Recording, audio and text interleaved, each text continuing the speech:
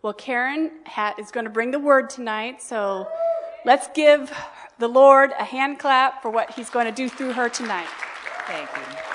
So sweet. Praise the Lord. You know, it's such an honor to be with all of you tonight. You are family, and I love family. It's the most important thing in the world, and thank you so much for coming. Appreciate that. If you have your Bibles, which I know you all do in this house, will you open your Bibles to 1 Peter chapter 1. 1 Peter chapter 1, and we're going to start in verse 13. We're going to talk about those sheep that Jen mentioned that were following the shepherd. And that's what we are. We're sheep. We're following the shepherd, Jesus. And we're going to just take a little bit of time talking about our sojourning and the importance of it. 1 Peter chapter 1, verse 13. Therefore, gird up the loins of your mind, be sober, and rest your hope fully upon the grace that is to be brought to you at the revelation of Jesus Christ. As obedient children, not conforming yourself to the former lust, as in your ignorance. But as he who called you is holy, you also be holy in all your conduct, because it is written, be holy, for I am holy. And if you call on the Father, who without partiality judges according to each one's work, conduct yourself throughout the time of your stay here in fear and reverence, knowing that you were not redeemed with the corruptible things like silver and gold from your aimless conduct received by traditions from your father, but with the precious blood of Christ, as a lamb without blemish and without spot. He indeed was foreordained before the foundation of the world, but was manifested in these last times for you, who through him believed in God, who raised him from the dead and gave him glory, so that your faith and hope are in God. Since you have purified your souls in obeying the truth through the Spirit, in sincere love of the brethren, love for one another fervently with a pure heart, having been born again, not of corruptible seed, but incorruptible, through the word of God, which lives and abides forever. Let's pray. Father, we thank you for this good word of God. We're asking that you will give us a spirit of wisdom and revelation and the knowledge of him, that our eyes of our understanding would be enlightened, that we may know what is the hope of your calling, what are the riches of the glory of your inheritance in the saints, and grant us to be strengthened with the might through your Spirit in our inner man, that Christ may dwell in our hearts through faith, that we, being rooted and grounded in love, may be able to comprehend with all the saints what is the width, the length, the depth, and the height, to know the love of Christ, which passes knowledge, that we may be filled with the fullness of God.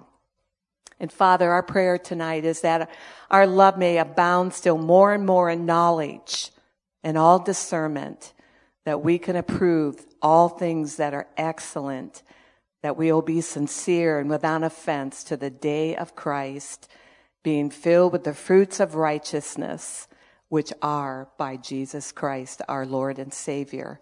Can you say amen? Well, those were 3 prayers from Ephesians and 1 from Philippians, and it's praying the word. And you can pray those over yourself, over your children, your grandchildren. And the Lord said, I look over my word to perform it. He will look over those words as you speak them out in faith. It is his living word. Amen.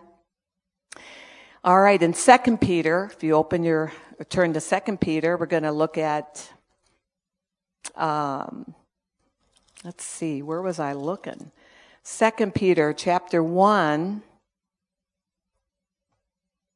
Let's start with, where do we start? Let's start with 2. You know, I love to read the Word of God out loud because you not only see it with your eyes, but you hear it. And faith comes by hearing. I've recently started to phone my grandchildren up in New Hampshire, and we're reading the Bible together. And it blesses me probably more than them, but it's been just a beautiful blessing. In verse 2, grace and peace be multiplied to you. See, now take this personal because the Bible is a personal letter to you. So in my Bible, it's not you, it's me. I literally put my name in it or make it personal.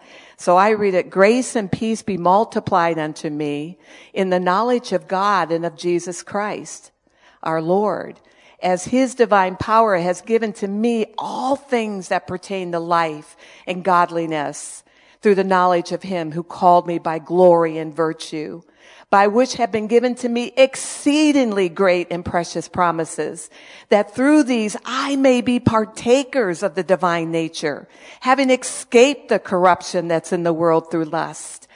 But also for this reason, giving all diligence, add to my faith virtue, to virtue knowledge, to knowledge self-control, to self-control care and perseverance, to perseverance godliness, to godliness brotherly kindness, and to brotherly kindness love.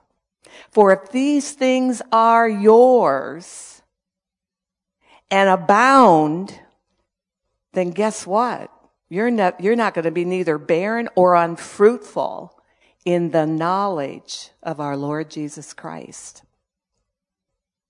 Therefore, be even more diligent to make your call and election sure. For if you do these things, those things you just read, honey, if you do them, you'll never stumble. There's not too many nevers in the Bible. I pay attention to those. For so an entrance will be supplied to you abundantly into the everlasting kingdom of our Lord and Savior Jesus Christ. For this reason, I will not be negligent to remind you always of these things, though you know and are established in this present truth. Yes, I think it's right, as long as I'm in this tent, to stir you up by reminding you. Glory to God. God wants us to stir ourselves up in the truth of God's word. That's why he said, faith cometh by hearing. And if he had his way, it'd be hearing and hearing and hearing and hearing and hearing and hearing all the way into eternity. Amen. Because we have to remind ourselves of these truths all the time, every day. Colossians chapter 2. Let's look at Colossians. And we're going to look at chapter 2, verses 6 and 7. As you therefore have received Christ Jesus the Lord, so walk in him, rooted and built up in him, and established in the faith as you've been taught, abounding in it with thanksgiving. Let's take this verse apart. It's so rich with words that are so weighty. As you therefore have received Christ Jesus. Well, how did you receive Christ Jesus? Do you remember the moment? Do you ever think about that moment? It's how you started. And I'm just going to say this for the airwaves because I know it doesn't pertain to anybody in this place. You received Jesus by repenting. That's the first step. Acknowledging that you are a sinner in need of a Savior. And you're not it. Jesus is. Acknowledging that, and acknowledging that when you repent, that means a change of course. It doesn't mean I have grace to keep on sinning. Grace is not there to enable you to keep on sinning. Grace is there to empower you not to sin anymore. Amen. Can I hear a big amen on that? That's what grace is for, and that's the grace that God's given his kids. Because repentance is, I hate my sin. I hate that addiction. I hate that habit that doesn't produce fruit, good fruit. And I hate it. Now, you may fall into that and sin from now and again, but you hate it, and you repent of it, and you go forward, believing God that his grace is going to empower you so you don't do it again. Amen? Well, if you've received Jesus that way, you have entered into 2 Corinthians 5:17. Therefore, if any man be in Christ, he is a new creature. Old things have passed away. Behold, all things are become new. Are become new, if you study it out in the Greek, means present progressive. Today and going forward. It's all you have is today. You don't have yesterday. It's gone. And you don't have tomorrow. It's not here yet. So you have today, 24 hours. So present, progressive, you are believing and acting in the fact that you are a new creature in Christ Jesus. That old man and the lust of it is long gone. As far as God's concerned. We're to have the mind of Christ, right? Yes? And think like he thinks. So if it's long gone, it's long gone. And you have to see yourself as a new creature in Christ Jesus, empowered by his grace to live that way. Amen? So walk in it. That's what we're talking about. Walk in it. If you're a new creature, behold the new. Keep your eyes on the new man, the new creature in Christ Jesus. Keeping your eyes on the Lord, the author, the beginning and the end of your faith. Now, rooted in him. Well, what does that mean? Rooted. You only get rooted if you stay in one place long enough to grow.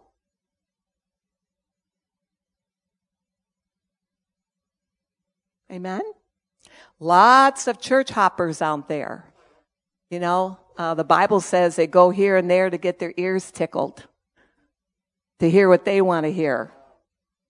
When God puts a finger on something in their life, they're out the door to the next place. But see, God wants you to be rooted in the one place so you can grow long enough. And is that always easy? No. Because we're one big family, and as you know, if you have a family with siblings, we are all working on our salvation. And we come up rubbing shoulders against one another, and sometimes it's bristly. Sometimes people say things that you don't want to hear. Come on now. You know how it's in a family. All of you have little kids. You're going through it. You're seeing that. But God wants us all to grow up. I'm going to say something that's going to free some people here. Your Father is not looking for perfection. There's only one perfect person, and he left 2,000 years ago. What your Father is looking for in you and I is growth. Growth. Growing up in him. That's what he's looking for. You should be able to look behind for a minute and see, wow, I'm not the same as I was there a month, 3 months, 6 months, a year ago. I have grown. I've gotten fresh revelation of the Lord that I'm walking in. I've just believed the truth of the word, and I've let go and forsaken that stuff. I'm different than what I was. That is what blesses your Father. Now that should take the pressure off of performance mentality once and forever from you. He's not looking for perfection. It's a lie of the enemy. So get free and say, what I want to do is just grow and enjoy growing. Enjoy the process and the journey. He wants you to enjoy it. In 1 Corinthians 12:18, it says that God has set members, each one in them, in the body, as he pleases. Not as you please, but as he pleases. Turn to Psalms 92, 12 and 14. Psalms 92. Look at verse 12. Remember, this is part of being rooted long enough so that you can be built up in him by, let me just say this, by other people that have something that you need to build you up, and the fact that you have something that they need to build you up. It's like pieces of a puzzle. I love that. I just equate the body of Christ to like a puzzle. Every piece is important. Every piece has a place. And every piece is important to the other pieces in the puzzle. That's how valuable you are. It establishes you in the faith. Jesus said, when I come back, will I find faith? What is it that pleases the Father? Faith. So being rooted and built up will establish you in the faith, so that you're abounding. Didn't we just read that in 2 Peter? Abounding in all the nature of God. And with it, it will cause such great thanksgiving in your heart because you're seeing the Lord work in your life. And there's no greater joy. Amen. Psalms 92 says, the righteous shall flourish like a palm tree. He shall grow like a cedar in Lebanon. Those who are planted in the house of the Lord shall flourish in the courts of our God. They shall still bear fruit in their old age. They shall be fresh and flourishing, to declare that the Lord is upright. He is my rock, and there is no unrighteousness in him. The church is not merely a building for worship. It's a community of God's people, his faithful people, his kids who follow him. And like any family, like I said, we're all working out that new man, and we need each other. We need each other. We're not islands unto ourselves. I love the picture of the geese. What a beautiful example of the body of Christ. The formation and how the leader buffets the wind for the rest of the geese.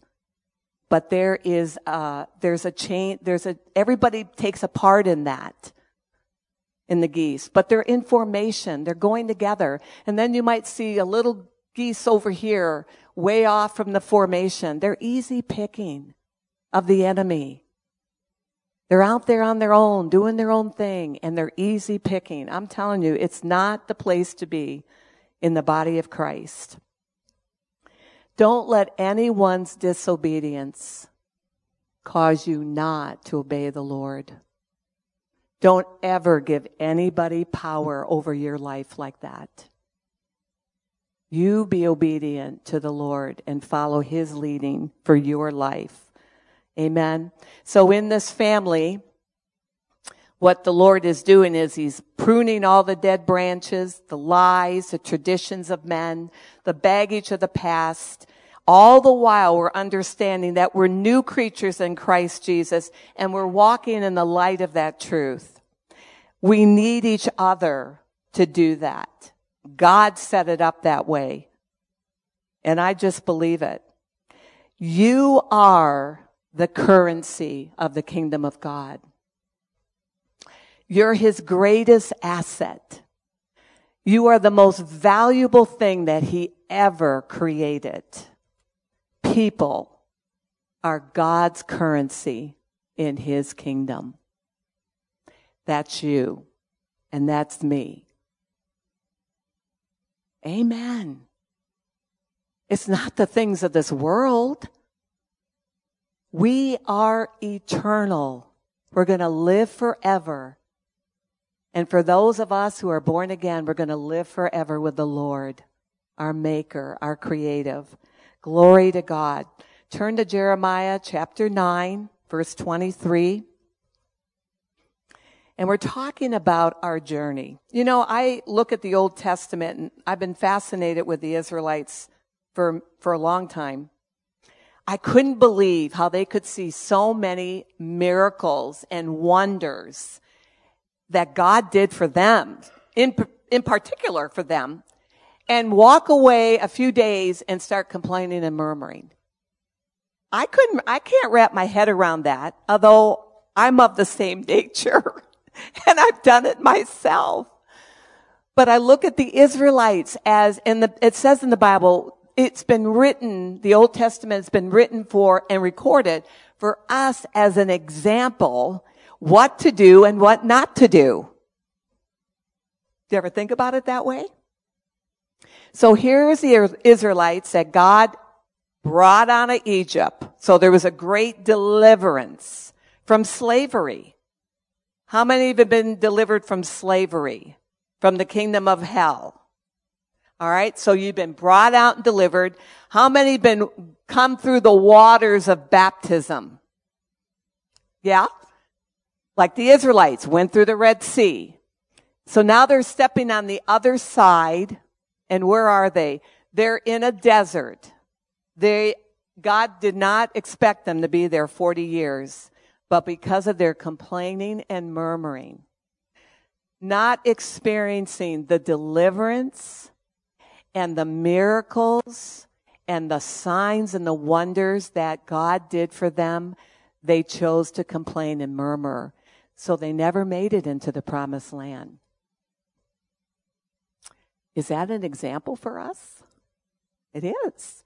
We are the most blessed people on the face of the earth in so many ways. The scroll could go out the door.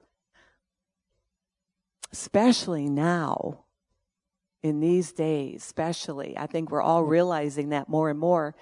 So here they were sojourning, pilgrims. And what was the most important thing for them to realize, acknowledge, and get is right here in Jeremiah 9, verse 23. Let not the wise man glory in his wisdom. Let not the mighty man glory in his might, nor let the rich man glory in his riches. But let him who glories glory in this, that he understands and knows me. There it is. That's it. That should be our pursuit in life, to get to know who our God is. Not just what he does, not just what he said, but who he is. Let him who glories glory in this, that he understands and knows me, that I am the Lord, exercising loving kindness, judgment, and righteousness in the earth. For in these I delight, saith the Lord. So getting to know him, the greatest knowledge is knowing who God is, his character, his integrity, the motives of his heart, which is always love, and love always gives, and love always gives choice. It's not controlling, it's not manipulating, it's not selfish or self-centered or after some deceitful gain. No, God is love. And we know that because his word declares it. And his character has manifested it in our lives. And we know that. We have seen it. 1 John 4:16 says, and we have known and believed the love that God has for us. God is love. It is his nature. It's the very essence of who he is. And God gives. He is not a taker. On the other hand, John 10:10 says it's the thief that comes to steal, kill, and destroy. Jesus said, I have come to give you life, and life more abundant. Some of us just need to know who our enemy is, and it's not God. How do we know that? Well, we know what his word has said. So we're all on this personal journey. And the question is, what has God said to you? And who is God to you?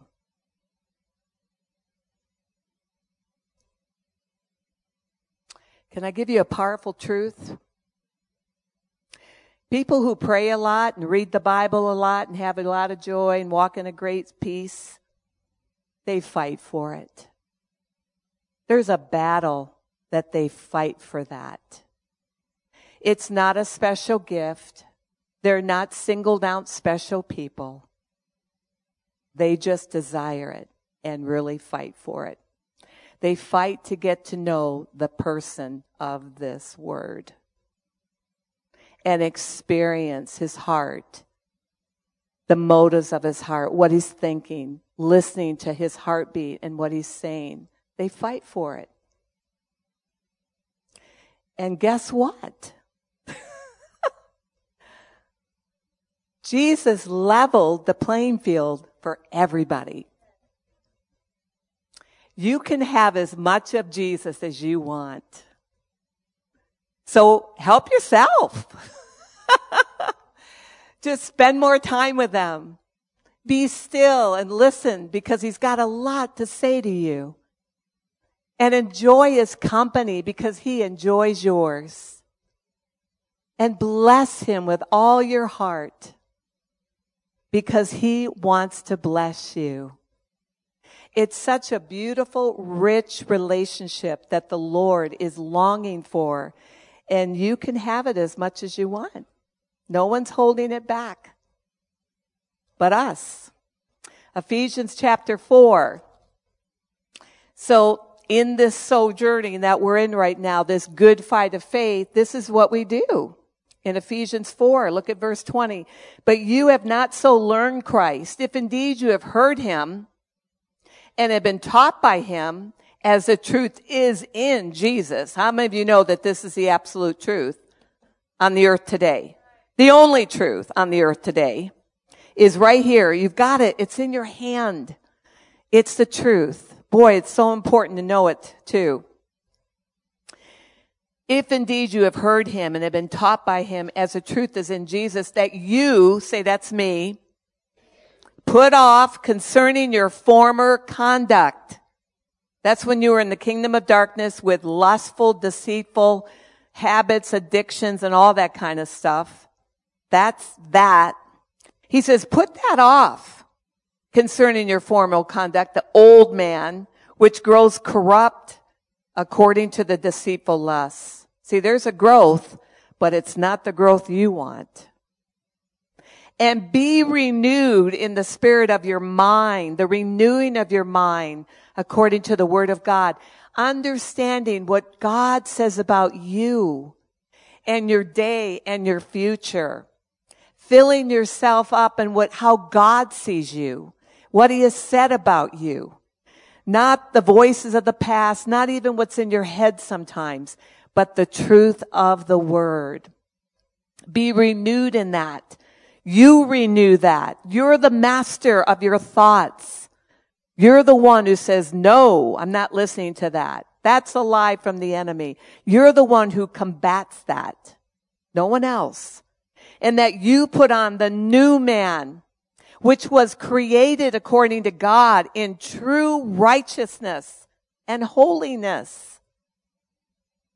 Therefore, putting away lying, that every one of you speak the truth with his neighbor, for we are members of one another. You know, sometimes when I'm counseling with somebody, I have said this. What I'm about to say may risk our relationship, but it is the truth. May I proceed?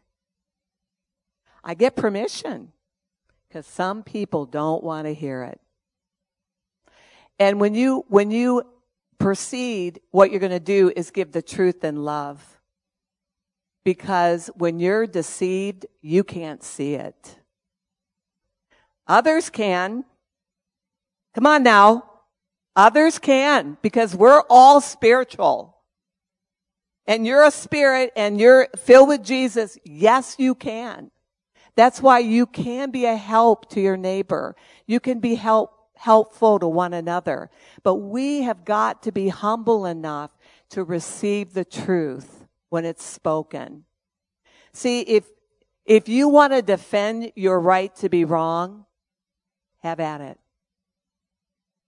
You'll stay stuck. You'll go around that mountain again and again and again. But God doesn't want that for you. He wants you to be free.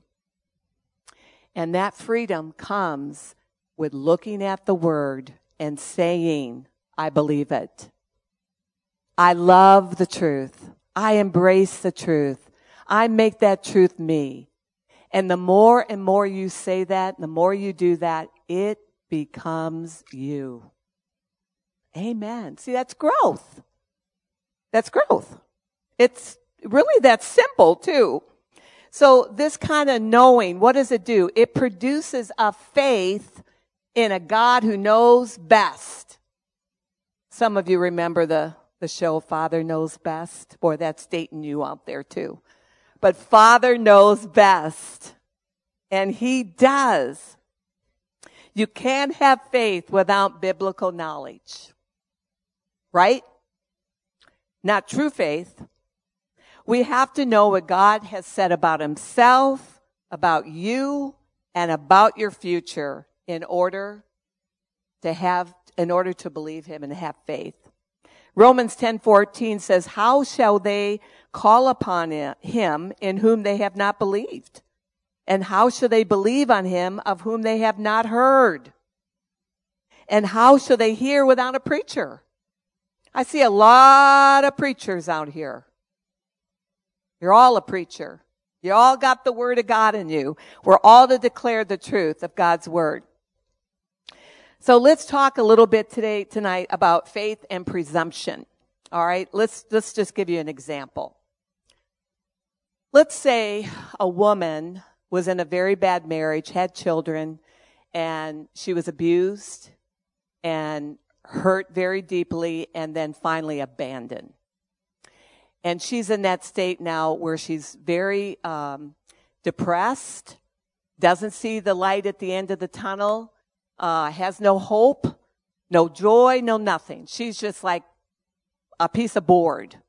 And she walks in the church, and the pastor singles her out and calls her up and then finds out what the problem is and then prays for her and gives her some scriptures.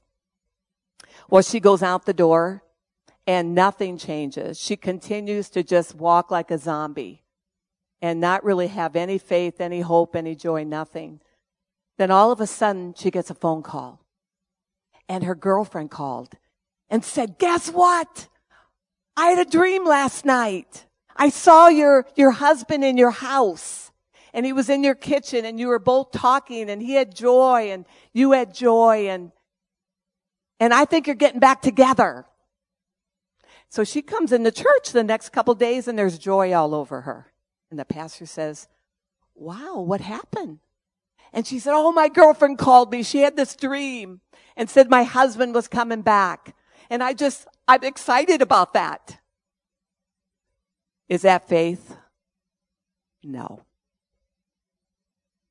No, that's not faith. Well, let's look at it a different way.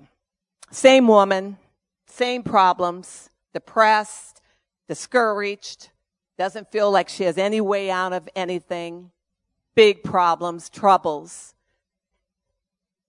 And the pastor is encouraging her, praying for her, and other people are in the church. And one Sunday she comes in, and there's joy on her.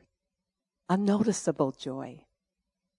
And the pastor comes up and says, wow, I noticed that there's a change in you. What's happening? And she said, well, Pastor, I've been really feeling the love of God from the people in this church. And I've been meditating and reading the Bible, and especially those specific scriptures that you gave me. Isaiah 54, that my maker is my husband. And Psalm 68, where he is the father to my children. I just been really thinking about it and meditating on it and saying, is this really true for me? Can this really happen for me? And one day I just said, yes, I believe what Jesus said for me. And Pastor, I don't know what the road is ahead of me. It might be a hard struggle. I might be alone the rest of my life. I don't know. But one thing I do know, God is my maker, and He's a father to my children. And by golly, I'm going to have the joy of the Lord and believe that. Is that faith? Yes. Yes. Why? She put faith in the living Word.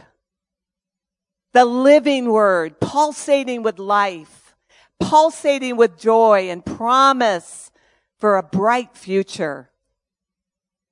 She made that change within her own heart. That is faith. So what did that produce? What did that faith produce in her? Joy. It's unmistakable.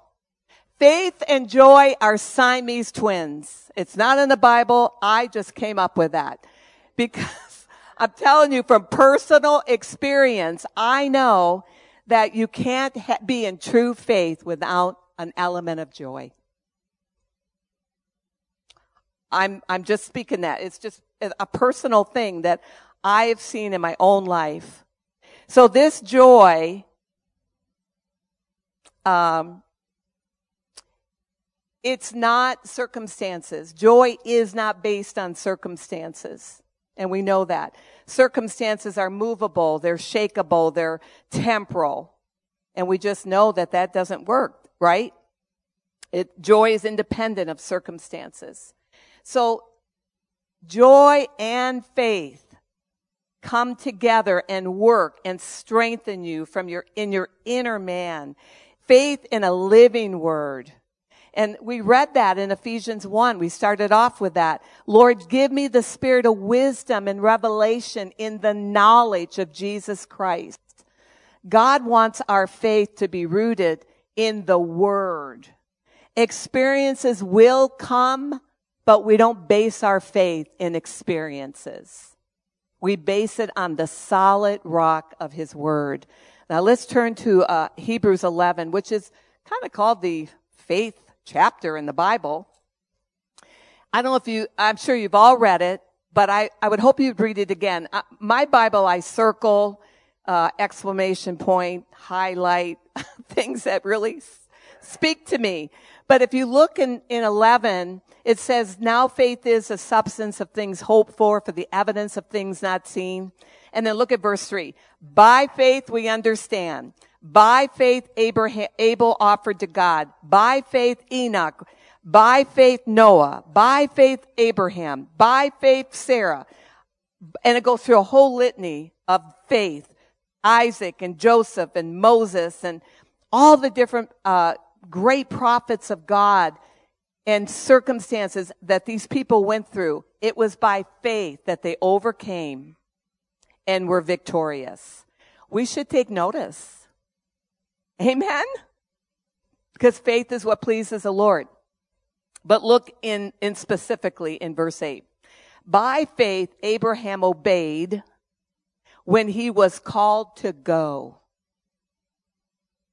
He went out to the place which he would receive as an inheritance. And he went out not knowing where he was going. God told him to go. And so he went. He didn't know what it was going to look like. He didn't have any clue, but he just obeyed what the Lord said. Let's turn to Romans chapter 4 and see his personal journey of faith.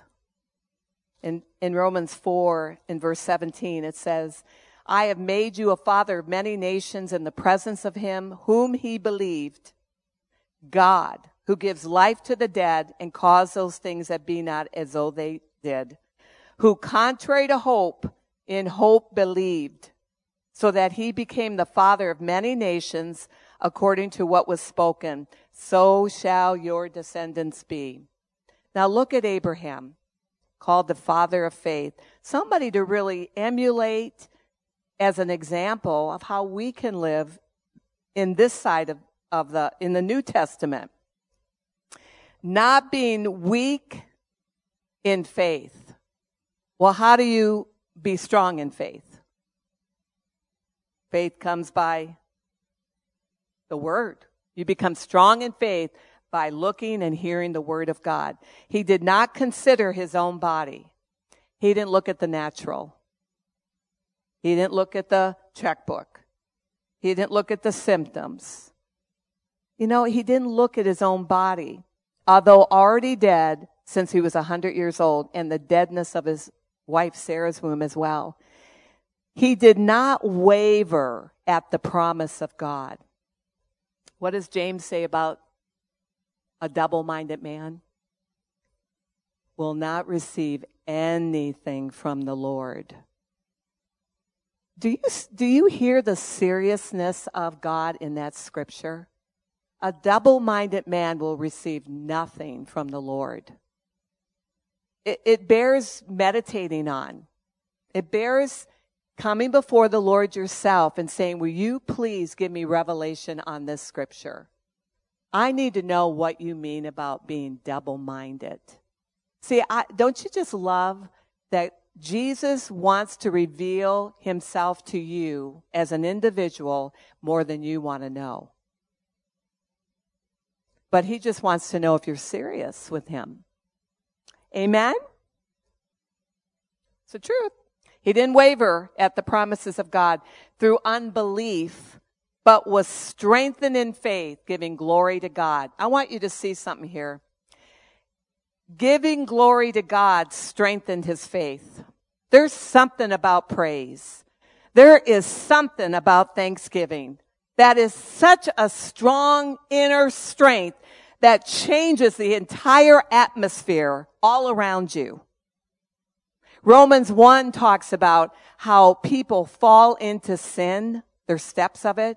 The first one is they neglected giving God the glory. First step. How important is every day, which is the only time we have, that we start off and percolate all day long giving God glory. Can we? Do you have enough things in your life that you can thank him for? Can you get in the habit of doing that? Yes. Will that strengthen your faith in a glorious God that's not withholding one good thing from you? That's what his word says. As we walk upright in him. Let's not forget that little clause. Because the promises of God are true, but are you cooperating with God to receive them? Come on now, family. So strengthen yourself, giving glory and being fully convinced that what he had promised, what God spoke to him, he was able to perform. Do you believe what God has said for you? Do you believe what he said to you? Do you believe what he said about you? It was accounted unto Abraham as righteousness. It's so amazing. What an amazing story about Abraham. And it's no different for us. Just like Abram, we put faith in the loving character of God and what has come out of his mouth for me. Remember, make it personal. Because God, it's a personal love letter for you.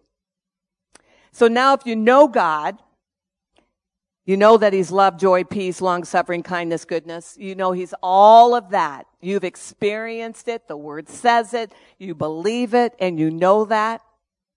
And he's been that way towards you. You can't help but be filled with the joy of the Lord. Because that's what you think about.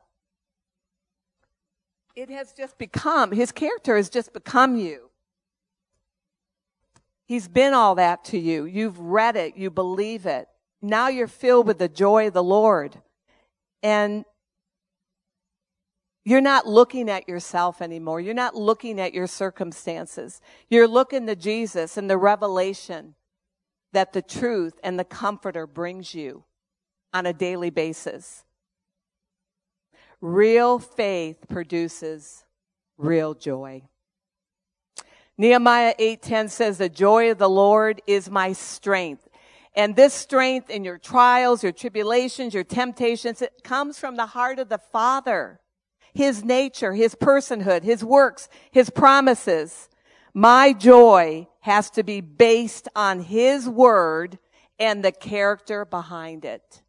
God is love. God is love. It's independent of your circumstances. Don't ever base your faith and your joy on what's going on in your life. We live in a fallen world with a real enemy who seeks to kill, steal, and destroy. And it comes with all of us. No one's immune to it.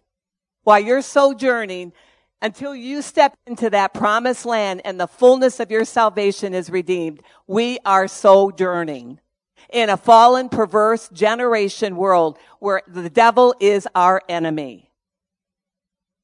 Amen. Praise the Lord. Praise the Lord for sure. God is so good. Let's turn to Hebrews 13, then I'm going to tell you a particular story that happened to me. Some of you probably have heard it, but it was a life-changing thing for me. Hebrews 13, verses 12 and 15, it says, therefore Jesus also, that he might sanctify the people with his own blood, suffered outside the gate. Therefore let us go forth to him outside the camp, bearing his reproach. For here we have no continuing city, but we seek the one to come. Therefore by him, let us continually offer the sacrifice of praise to God, that is the fruit of our lips, giving thanks to his name. You can always find something to be thankful for. Are you born again? Do you know the fact that you are born is a miracle? If you've ever watched the miracle of birth from the very beginning, my eyes went, whoa, wow. It's a miracle that I was born. But to be born again,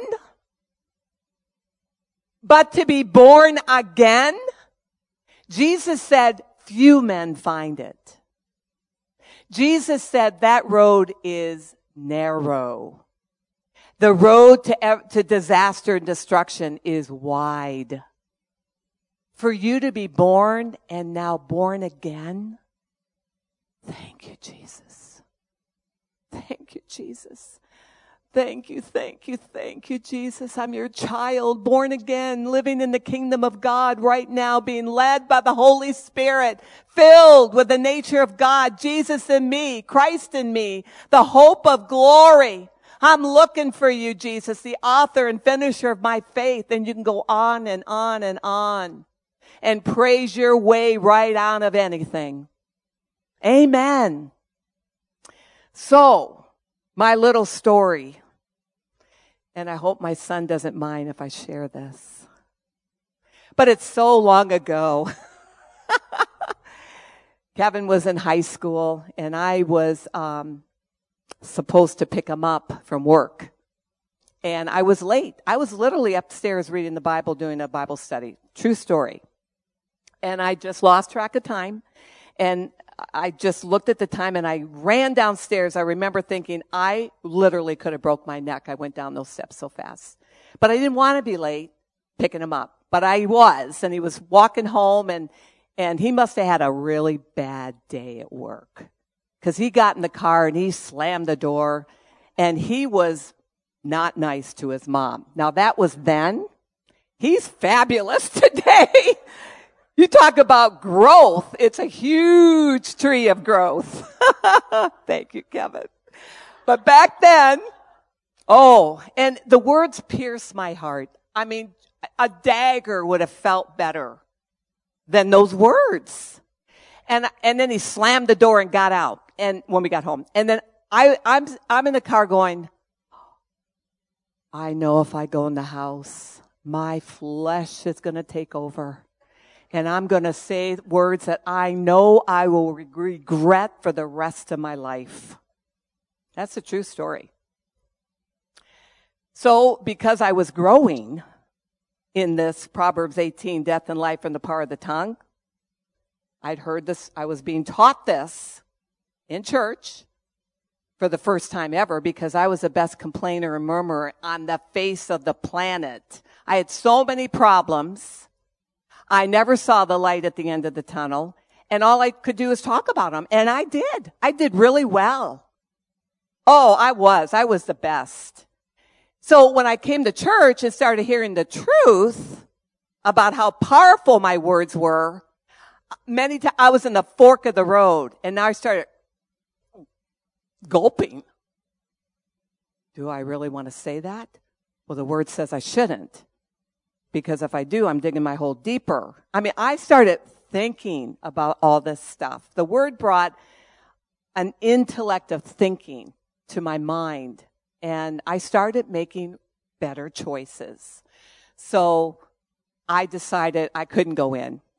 So I turned the car back on and went down the dirt road in the pitch dark. And I don't know, I was probably crying, but I surely was complaining. And, but I was by myself, which was a little better. And as I was going, I had a vision. I had an open vision.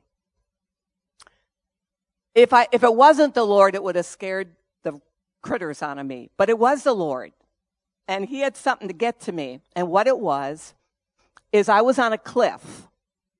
And as a swimmer, you always curl your toes over the edge so you don't fall or you don't have a false start. And there I was on the cliff with it was such a detailed vision. My toes literally were curled over. And as I looked down, here was this big, glorious, glittering, best kind of blue pool water I ever saw in my life.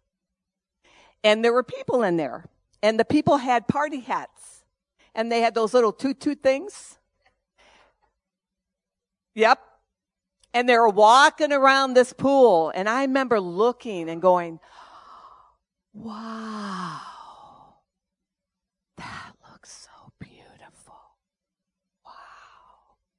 And all of a sudden, a man looked up to me and saw me. And in slow motion, he said, come on down. It's wonderful. And I'm up there literally swaying whether or not I'm going to go into this. And in that second, they all moved from the middle of the pool, and in big, bold, black letters was pity party.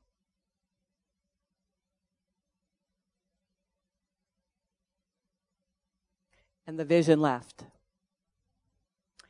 And I sat there and I thought, pity party. Wow. And then from my spirit floated up these words, and David encouraged himself in the Lord. That was God helping me to overcome. And I seized the opportunity. My visitation was not going to be void. And I lifted my hands and I said, Lord, thank you for that. That was a visitation of you. And I get it. And I'm going to embrace that truth. I'm going to take it as mine. And all the way home, I just praised the Lord. Praise God for my son. Praise God for everything I could think of. By the time I got home, I was one great big bundle of joy. Praise my way right out of a real trap of the enemy. A snare of the devil. Ran upstairs. I remember sitting down and the Lord gave me a whole Bible teaching on Thanksgiving, having a thankful heart. True story. And I'm sure you have some very similar, how God just interrupted something to make himself known to you. And he does that because he wants us to grow. He wants us to make good choices in life because all we have is this day. Having faith, knowing our God, having faith in our God produces a joy and a trust to embrace truth which leads us to obedience. Now, obedience is a big deal to God, as we all know. Amen. Obedience is to hear God's word, act on it. Everybody say act on it. It's not just about hearing his word. It's about applying it to your life. Hearing and trusting, submitting, surrendering to him and his word. It's so important that we understand it's not just about gathering information and the knowledge of the word. It is applying it to your life, because that's what God says. There's your victory. There's your overcoming victory, is what you do with the word of God. Amen. All right. So let me, give you an example of obedience. And let's turn to the book of James. And I'm going to pick on some people. I love that. Oh.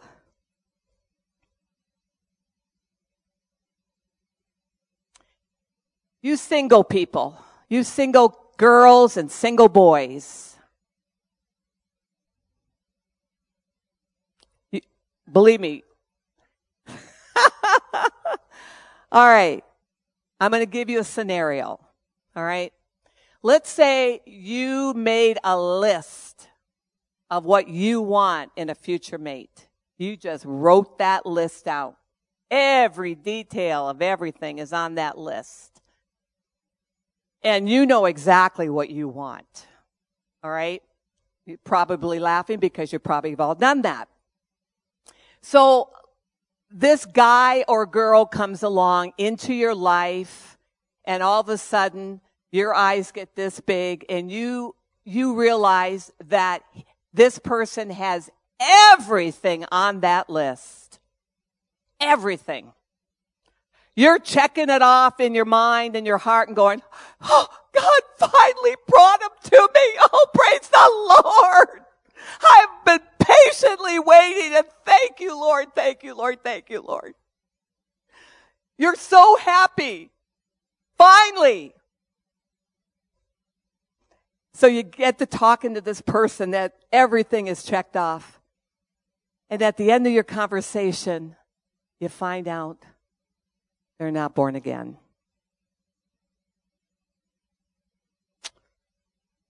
Not born again. They're not born again. They're not born again. They don't want anything to do with God. They've got a great life. They're wealthy. They're professional. They're handsome. They're all the things you had on your list, but they're not born again. He asks you out for a date.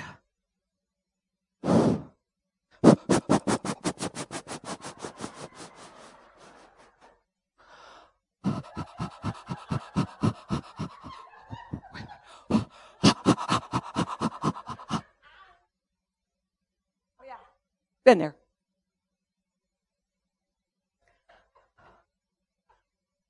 Okay, Lord, come on now. You wouldn't do this to me. I know you wouldn't do this to me.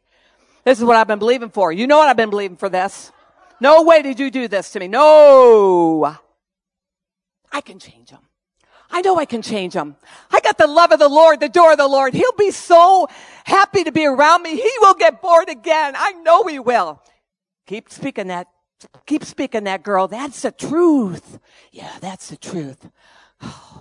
But, hey, you do know what the Bible says. The Bible says, don't be yoked with unbelievers. Now listen, I'm speaking the truth to you.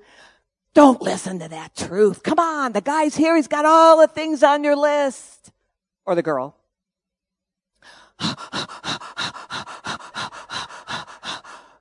God, what do I do? What do I do? I know a potential date is a potential mate. I know that. I've heard that.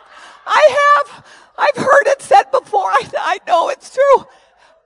Listen to the word. You know, you've been going to church. You know the truth. Jesus always is for your best.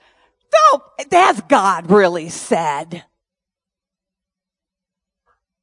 Come on. You can get this. He'll change. You'll be born again before you get really emotionally tied in. Come on. Don't do it.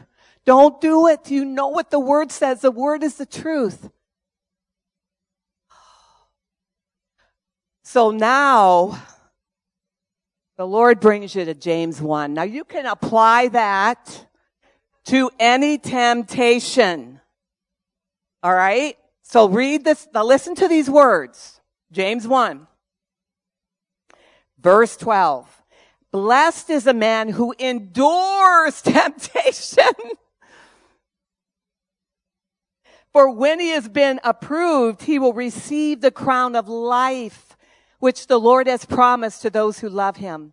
Let no one say when he is tempted, I am tempted by God.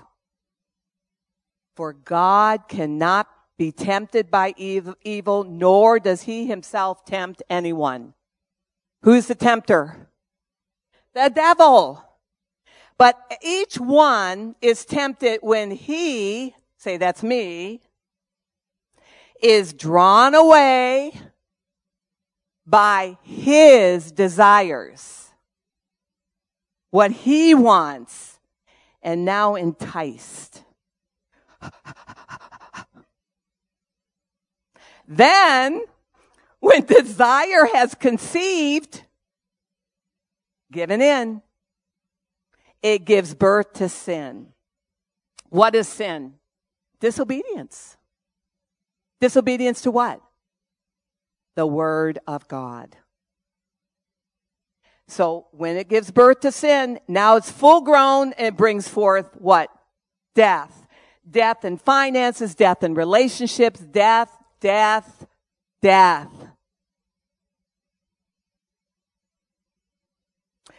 Do not be deceived, my beloved. You see how we need each other? Now, don't disconnect verse 17 from the context of temptation. Verse 17, every good gift and every perfect gift is from above and comes down from the Father of lights, with whom there is no variance or shadow of turning. So when you look at your situation, you have a choice. The devil's here telling you, do it. Fulfill your desires, fulfill your lusts. Be the same old. Keep going around that mountain. Keep staying in that addiction, those bad habits. It's okay. And you pause, and you breathe, and you say, God loves me. He is my Father, and He knows what's best for me. I know I'm being tempted to take a secondary, faulty, perverse alternative instead of God's good and perfect gift. See, obedience, if you want to narrow it down, is nothing but God's good and perfect gift. That's obedience. And you get to choose if you want to allow your flesh to rule and reign in any given situation, on any given day, or if you want to partake of God's good and perfect gift. And that choice, family, is up to you and I. But it's always available. Isn't that beautiful? It's beautiful. So next time you're tempted, just say, wait a minute. Is that a good and perfect gift from God? And I'm telling you, you will already know the answer to that. We do know the answer to that. It's inside of us. What does that produce? Peace and security in our heart. We can have it because God has given us the instruction book on how to navigate forward through life by His commandments and His Holy Spirit. Our Father always offers us what is good and perfect for our growth, for our earthly journey as His children. It's available for each and every one of us. Submitting yourself to the word, the will of God, it doesn't limit you. It increases you. It increases your joy. It increases your faith. It increases your freedom. You know, all true freedom comes from Jesus. Jesus is the one who set us free. Not the government, not the laws, none of that. Jesus is the one who set us all free. He is the ultimate freedom, spirit, soul, and body for each one of us. Let's turn to 1 Corinthians chapter 3. 1 Corinthians chapter 3. And we're going to look at verse 10.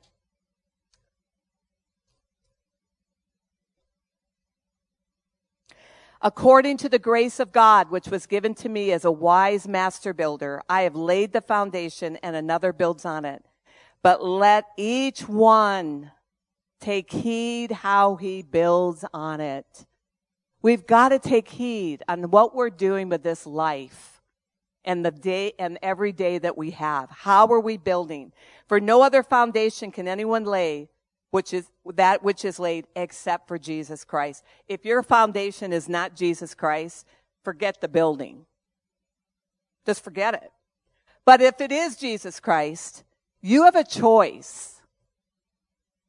Now, if anyone builds on this foundation with gold, silver, precious stones, or wood, hay, straw, that's your choice.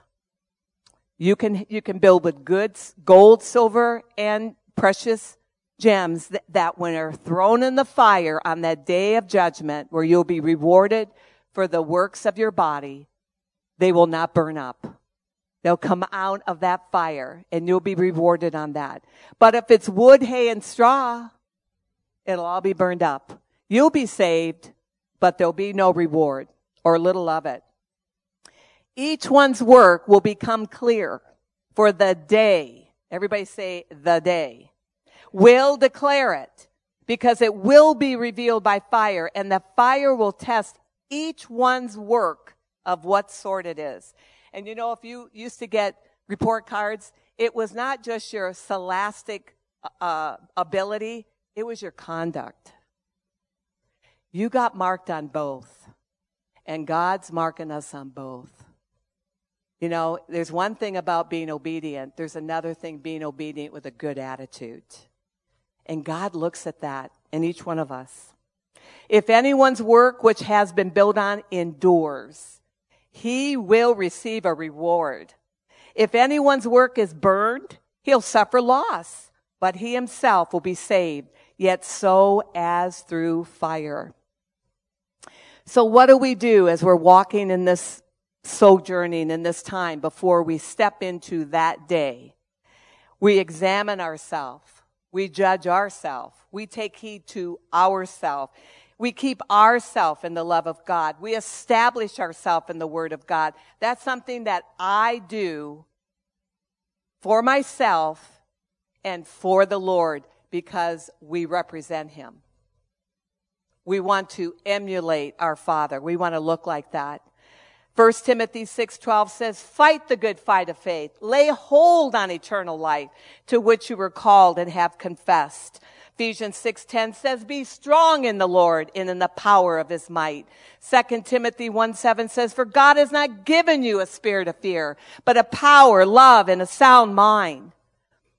God wants you to operate in His Spirit, in His Word, so you can have His results, which is good and perfect.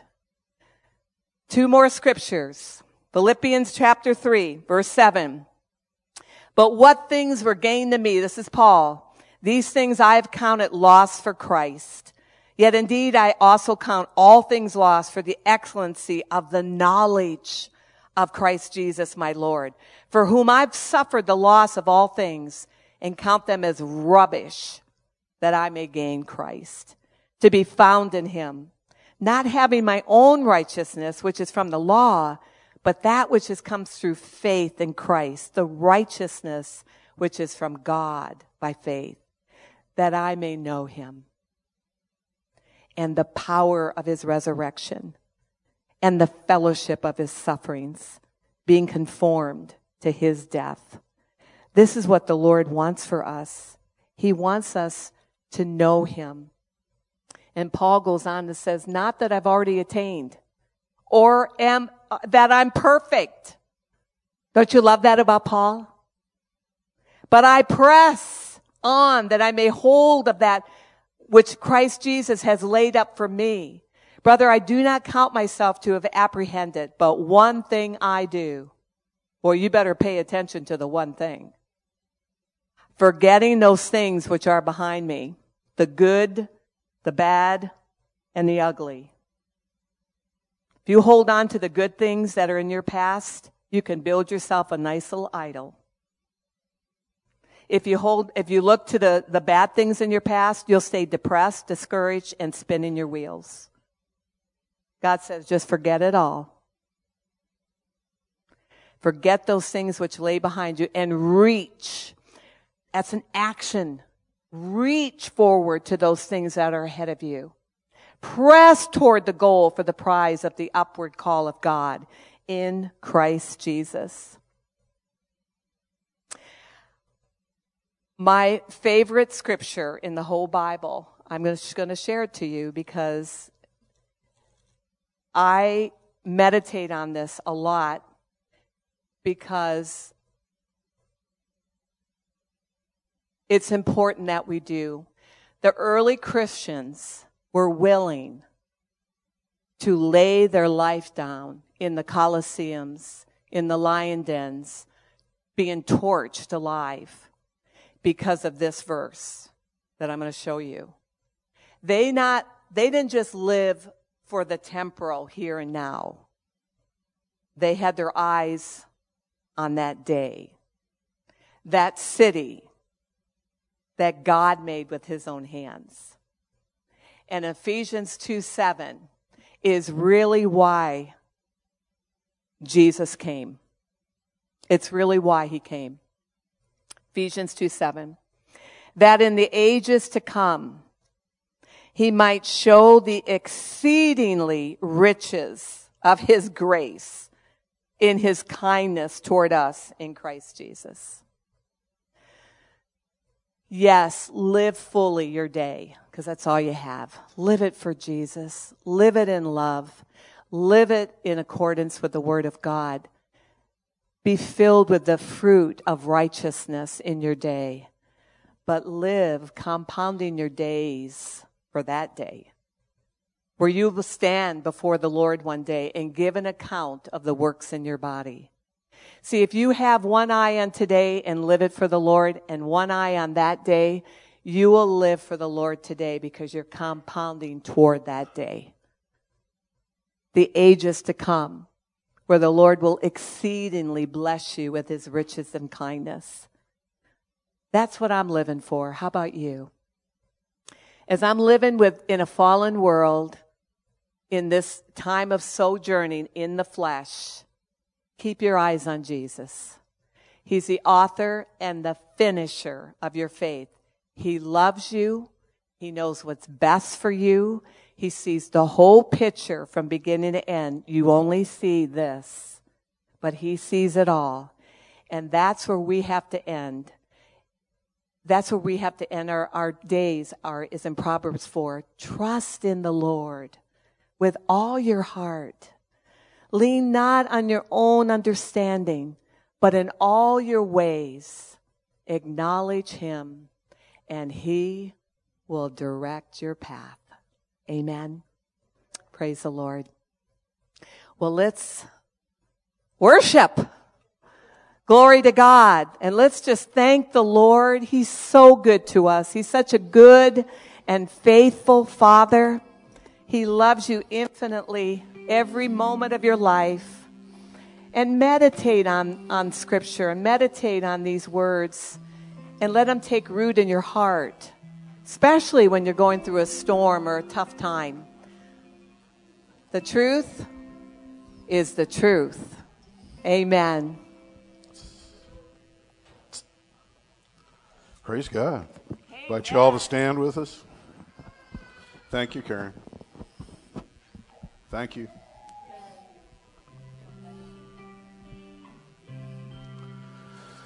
Hallelujah. You all doing okay tonight? Praise God. Happy to be here with all of you. Let's have a little bit of a time before we go home tonight, rejoicing together, okay? Amen.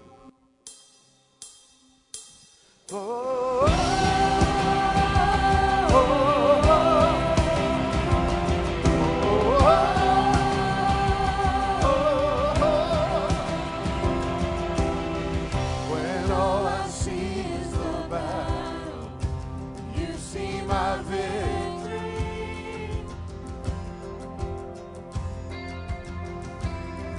When all I see is a mountain, you see a mountain move. And as I walk through the shadow, only Jesus,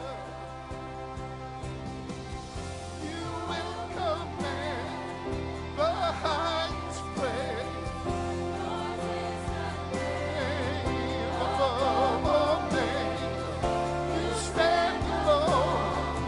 I stand amazed. Jesus, only Jesus. Oh, Jesus, only Jesus. Jesus, only Jesus. Jesus, Jesus, Father, thank you so much for Jesus. Thank you for the perfect gift that you've given us that enables us all to call you Father.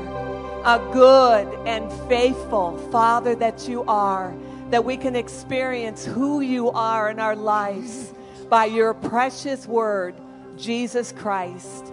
Father, thank you for the upgrade of revelation tonight. Lord, let it take root in each one of our hearts, and let us go forth this week navigating in growth and truth, in joy, in faith, obeying Jesus, our Lord and Savior, King of kings and Lord of lords.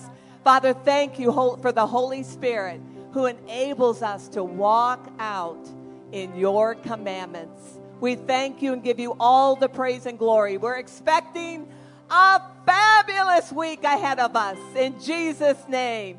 Let's just make sure you love on somebody going out. We have snacks downstairs, so partake of that. And let the love of God that's shed abroad in you pour out on your family tonight. Amen.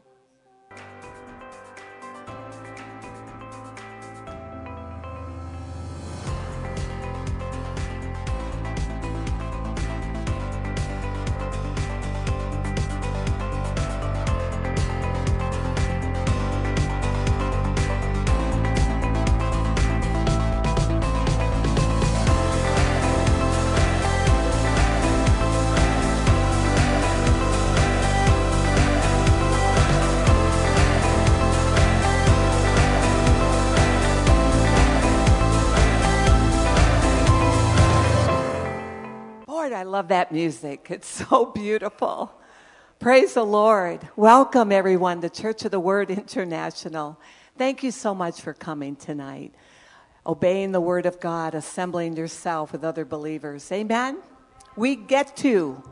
Remember that. We get to. That's important. In Psalms 111, it says, praise the Lord. I will praise the Lord with my whole heart in the assembly of the upright and in the congregation. The works of the Lord are great, studied by all who have pleasure in them. His work is honorable and glorious, and his righteousness endures forever. He has made his wonderful works to be remembered. The Lord is gracious and full of compassion. Aren't you glad? He's full of compassion. He has given food to those who fear him, reverence him. He will ever be mindful of his covenant with you. He has declared to his people the power of his works in giving them the heritage of nations. The works of his hands are verity and justice, and all his precepts are sure. They stand fast forever and ever, and are done in truth and uprightness. He has sent redemption to his people. He has commanded his covenant forever, and holy and awesome is his name. The fear of the Lord is the beginning of wisdom, and a good understanding have all those who do his commandments. His praise endures forever. His praise is in you. You, from the fruit of your lips, offer a sacrifice of praise unto the Lord. It's like incense that he smells on his throne. So let's stand up as family tonight, and let's give him that praise that is so due his name.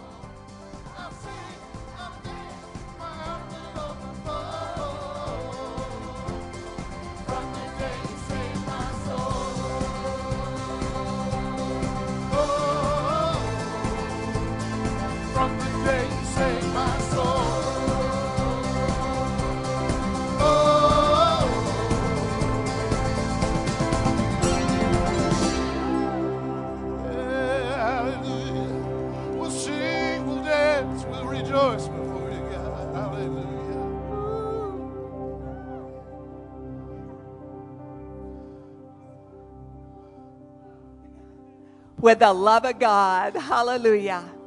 Is your heart overflowing with thanksgiving tonight?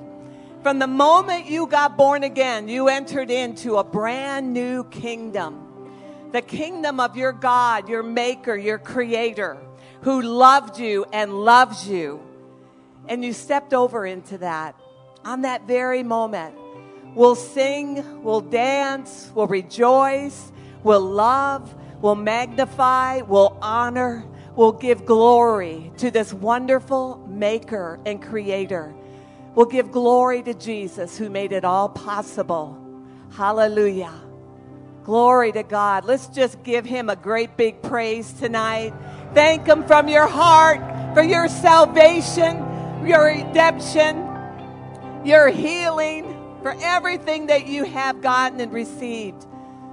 We are just grateful tonight, Lord. Our heart is truly overflowing with thanksgiving, honoring you, King of Kings, Lord of Lords, Jesus, our Savior and Lord.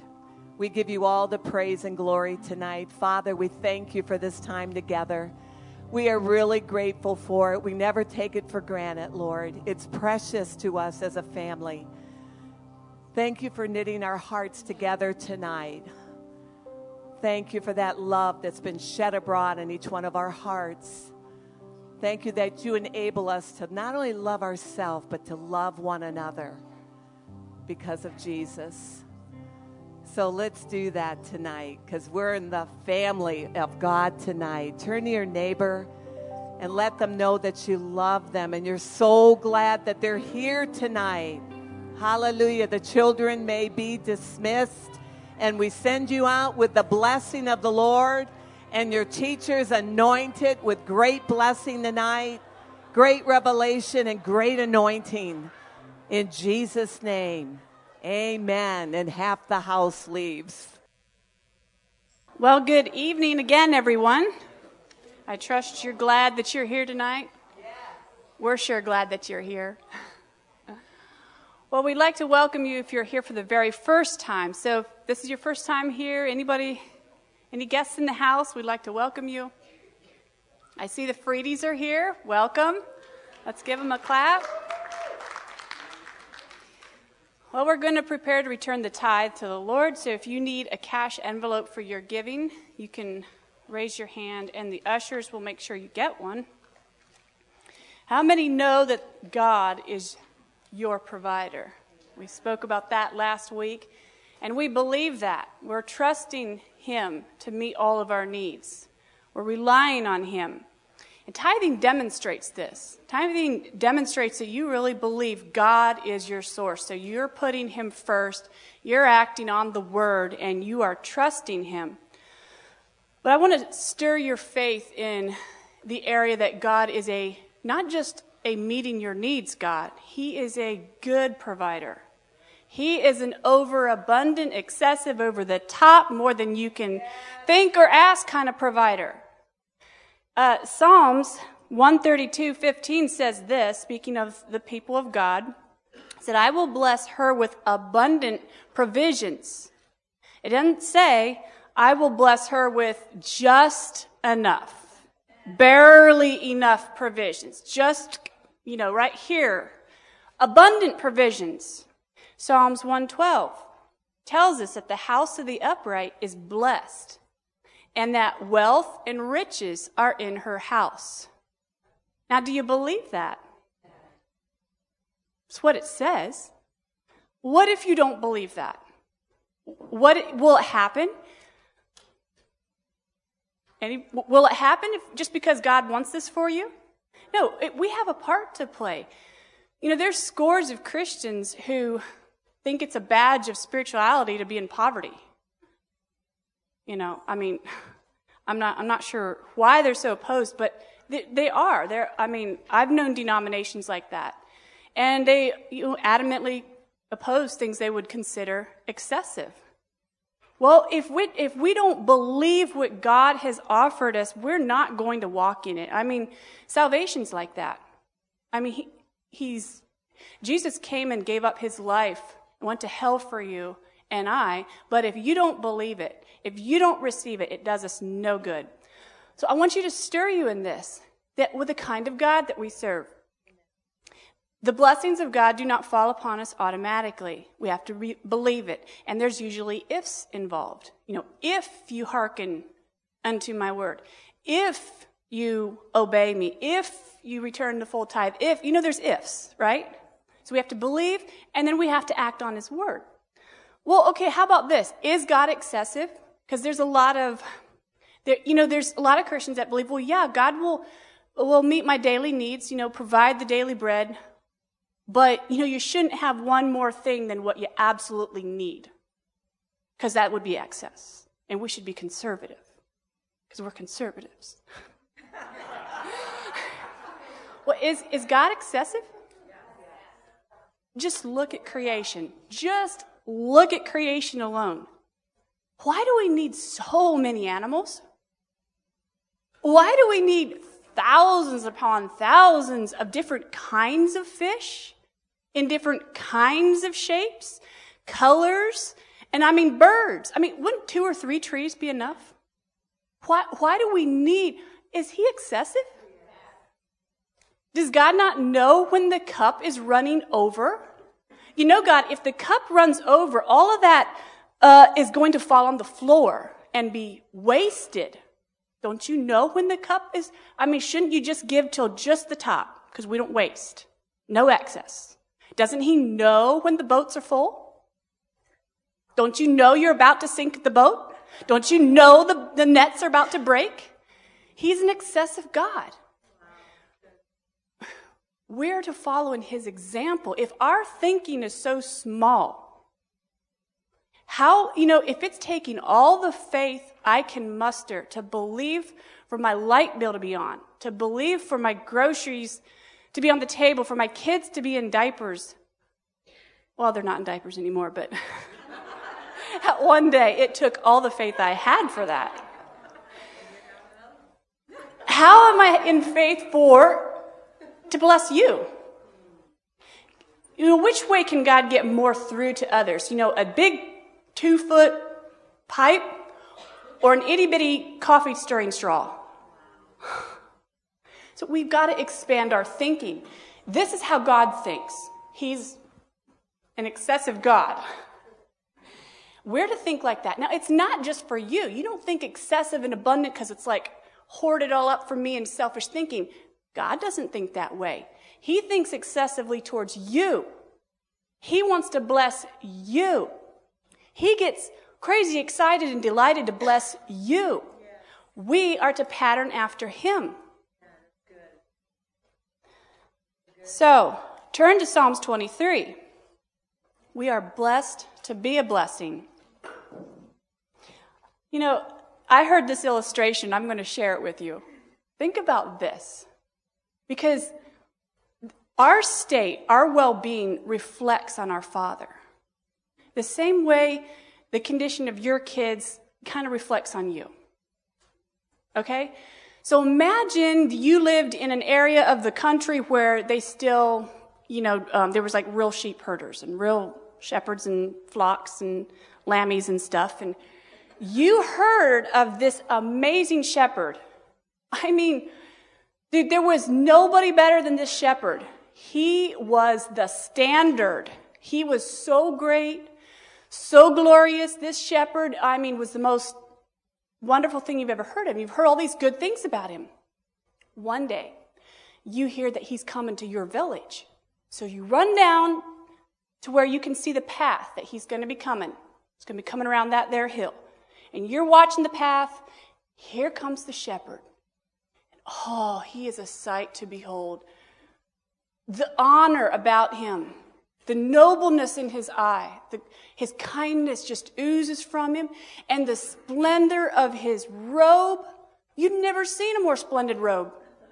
His staff, he's got all the right equipment. And you're just in such awe of his gloriousness. And you look to the flock, and the flock looks like pitiful. Ribs showing, burrs stuck in their wool, tongues hanging out because they're so thirsty. One's missing a tail and a leg, another one's coughing, dragging their tail, barely able to bleat. They're so weak. Do you want to be part of that flock? Oh, come on, join the flock. The shepherd's great. The shepherd's good. Be part of the flock. Now, I want to say that, but don't think that I'm blaming the shepherd necessarily. He may have taken that flock to where there was green pastures, and they're like, no, we don't believe in excessiveness. We don't believe in green pastures. We are opposed to too much. We don't believe in healing, so no, I know you're offering to take care of my wounds, but no. So I'm not trying to say that it's the shepherd's fault for the condition of the flock. But us doing well reflects good on the Father. It does. All right, you ready to read Psalms 23? It says, the Lord is my shepherd. I lack how much? Nothing. I lack nothing because he's my shepherd. He makes me lie down in green pastures. Now, wait a minute. A sheepy that wants to lay down in green pastures means he has eaten all he wants to eat, and he is just so full he can't put in one more bite, and he wants to roll around and frolic. Just, let's let some of this settle before we go at it again. Abundance. He leads me beside the quiet waters. Quiet waters are safe waters, peaceful waters. He refreshes my soul. He guides me along the right paths for his name's sake. Even though I walk through the darkest valley, keyword is through. You're not making a tent there. You're not making a camp there. But in it, he says, he's with us. He says, I will fear no evil, for you are with me. You got to keep your eyes on the through. Maybe you're in the dark valley. Maybe you are facing a really hard trial. Remember, through. He walks you through that. And I will fear no evil because he's with me. Your rod and your staff, they comfort me. You prepare a table before me. Isn't God the God who prepares? He sees ahead. He prepares right in the face of these pressures and this imminent danger. He can do it. And he can make a spread. You look that word up. That table is like a king's table, a banquet. You anoint my head with oil, my cup just to the brim, because God doesn't want us to waste anything. My cup runs over. Abundance. Surely your goodness and love will follow me all the days of my life, and I will dwell in the house of the Lord forever. This is our shepherd. I just wanted to stir you up in that. Just expand your thinking. And not to live selfishly, hear me, but He wants us to be a blessing to others, and you can't be a blessing when you've got small thinking. You know, in Malachi, you know, when we're thinking about returning the tithe, if you don't believe the abundance talked about, the promise to the tither, will you experience it? I cannot walk in the blessings of God any further than I'll believe them and receive them. And I want to read this out of the Young's Living translation. You know, talking of, he says, bring in the full tithe and try me in this. The Young's Living says, do not I open to you the windows of heaven? Yea, I have emptied on you a blessing till there is no space. Wow. Isn't that amazing? So believe it. Believe it. Believe it so that you can be a blessing, so that he can, you know, there's no end to it. You know, there's, you be in the pipeline to God, he can bring it back in, and it just keeps flowing. All right, well, take a hold of your tithe and let's return that to him. Father, we're so grateful to you that you are such a blesser and that your heart is so good towards us. Lord, expand our thinking on this. Expand our understanding that we could walk more to a greater degree in your blessing, so that we could be a good reflection on you, and that we're able to bless and serve those around us to a greater degree, that we could have more impact to the kingdom, for the kingdom. So I thank you for these tithers. I just ask you to bless the tithe, bless the people, and we thank you for meeting every need in this house according to your word, in Jesus' name, and amen. And the ushers can pass the baskets, and the people will give to the Lord. I also want to say this, that at the back, after the service, we will have, Paul will be with the alms basket in this house. If you have a need, please help yourself to the alms basket. And likewise, if you feel the Lord move on your heart that you want to add something to the alms basket, it is there and available for you to do so tonight. And that'll be at the back. Tomorrow night, we have youth and young adult impact here at the church at 6. A big note that I want to make here in the announcements. Unfortunately, our paper, our sign-up sheet for the ladies' breakfast got, it disappeared. Somehow. Grew legs, walked. Something. It's gone. The first page. We have the second page.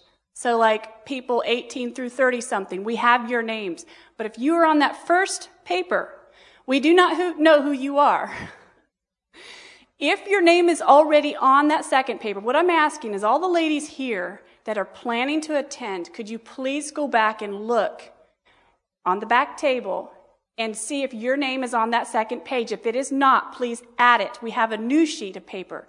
So look for your name. If you're planning to attend, please put it down. You don't need to put your name down 2, 3, 4 times. Just make sure your name's there, because we're setting up Wednesday, and we do make a place for every single name on the list. So super important. I was told there was a children's ministry meeting right after the service. Is that correct?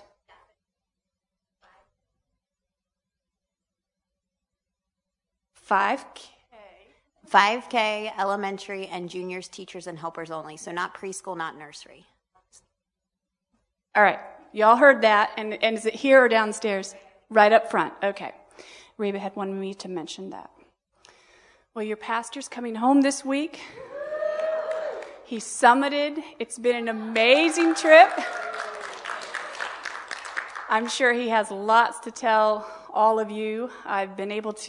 We've had some contact, but not, as lengthy as I would have liked, of course, a few really cool videos of, elephants and hippopotamuses and things. Now they're down. They're going through a safari. So keep praying for him, and he will be here next week.